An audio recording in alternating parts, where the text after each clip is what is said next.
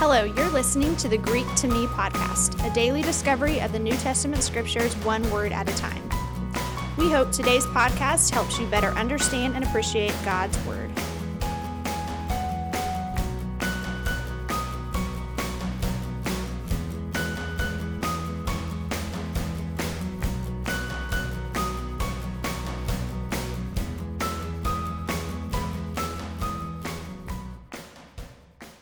Hi, it's February 5th, and today's word is diakonos. In Mark chapter 10, verses 44 and 45, Mark records Jesus as saying, teaching his disciples, "But whoever would be great among you must be your servant, and whoever would be first among you must be slave of all. For even the Son of Man came not to be served, but to serve, and to give his life as a ransom for many."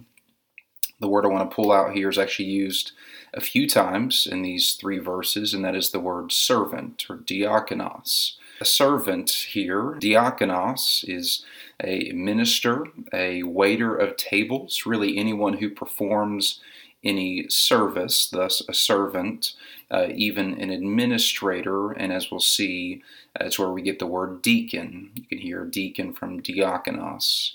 The origin of the word is quite fascinating, even if it is a little bit foggy, but it hasn't been entirely lost in the meaning of servant or minister. And the origin either comes from the noun konis, which means dust, and the word picture here is one who raises up dust by moving in such a hurry to meet a need. Another origin, potentially, of the word is the verb diakon, meaning to hasten after or to pursue.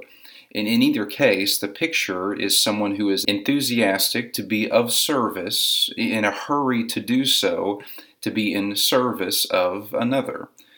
I don't know what your first job was, but odds are you are someone's servant, or like many of us, you literally waited tables. Whatever it was, your entry-level job, it most likely put you at the bottom rung of the ladder, at the bottom of the compensation structure, and probably in some obscure role that could have been filled by 1,000 people just like you. The goal then is to, after acquiring that job, is to progress and to get the raise and be promoted and gain the recognition you deserve and to be irreplaceable to the company. This sort of drive for career advancement can certainly be a good, even a godly thing. Who doesn't want to hire someone who's eager to improve and be more valuable to that company? But we must be very careful. We must be very careful not to allow the world's value system to pollute our thinking. We must always permit God, in His wisdom, to define what greatness and success is and to excel in our work according to His principles. The disciples clearly struggled with this, and their unique access to Jesus Christ must have at some point gone to their heads.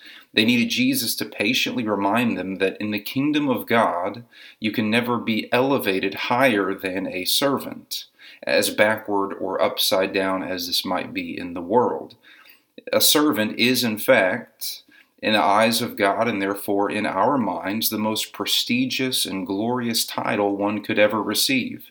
And as if he needed to punctuate his lesson any further, he tells them, and by extension he tells us, how God himself, the only being in the universe deserving of being worshipped and waited on hand and foot, as it were, he modeled greatness by serving mankind, by taking our form and taking our place and making the ultimate sacrifice of his life.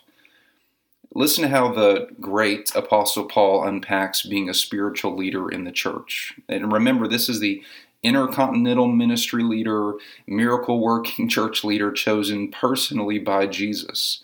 And see if you can pick up any ivory tower or corner office or Christian CEO vibes here. Or maybe to you, like it does to me, it sounds a little bit more like a spiritual custodian. Here's the passage. In 2 Corinthians 6, verses 3 through 10, Paul writes, "We put no obstacle in anyone's way so that no fault may be found in our ministry. But as servants of God, we commend ourselves in every way." And listen to how he unpacks this.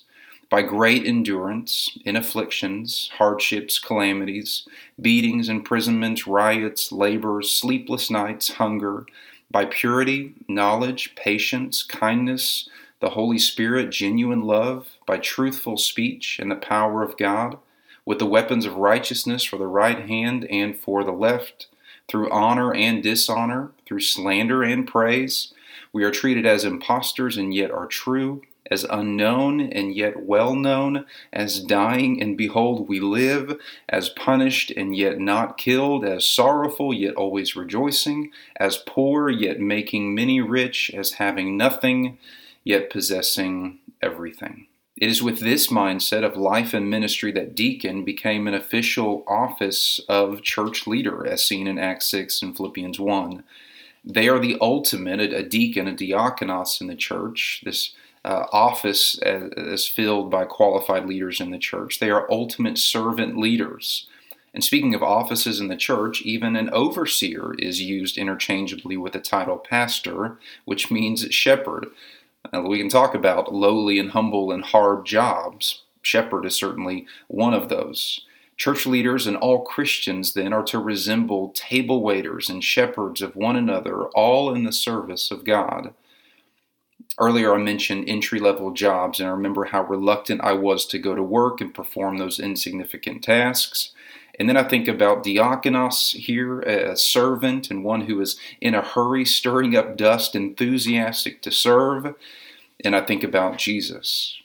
Christian, be reminded today how eager and enthusiastic and how willing God was to do what was necessary to save us, for us to know Him and be with us forever.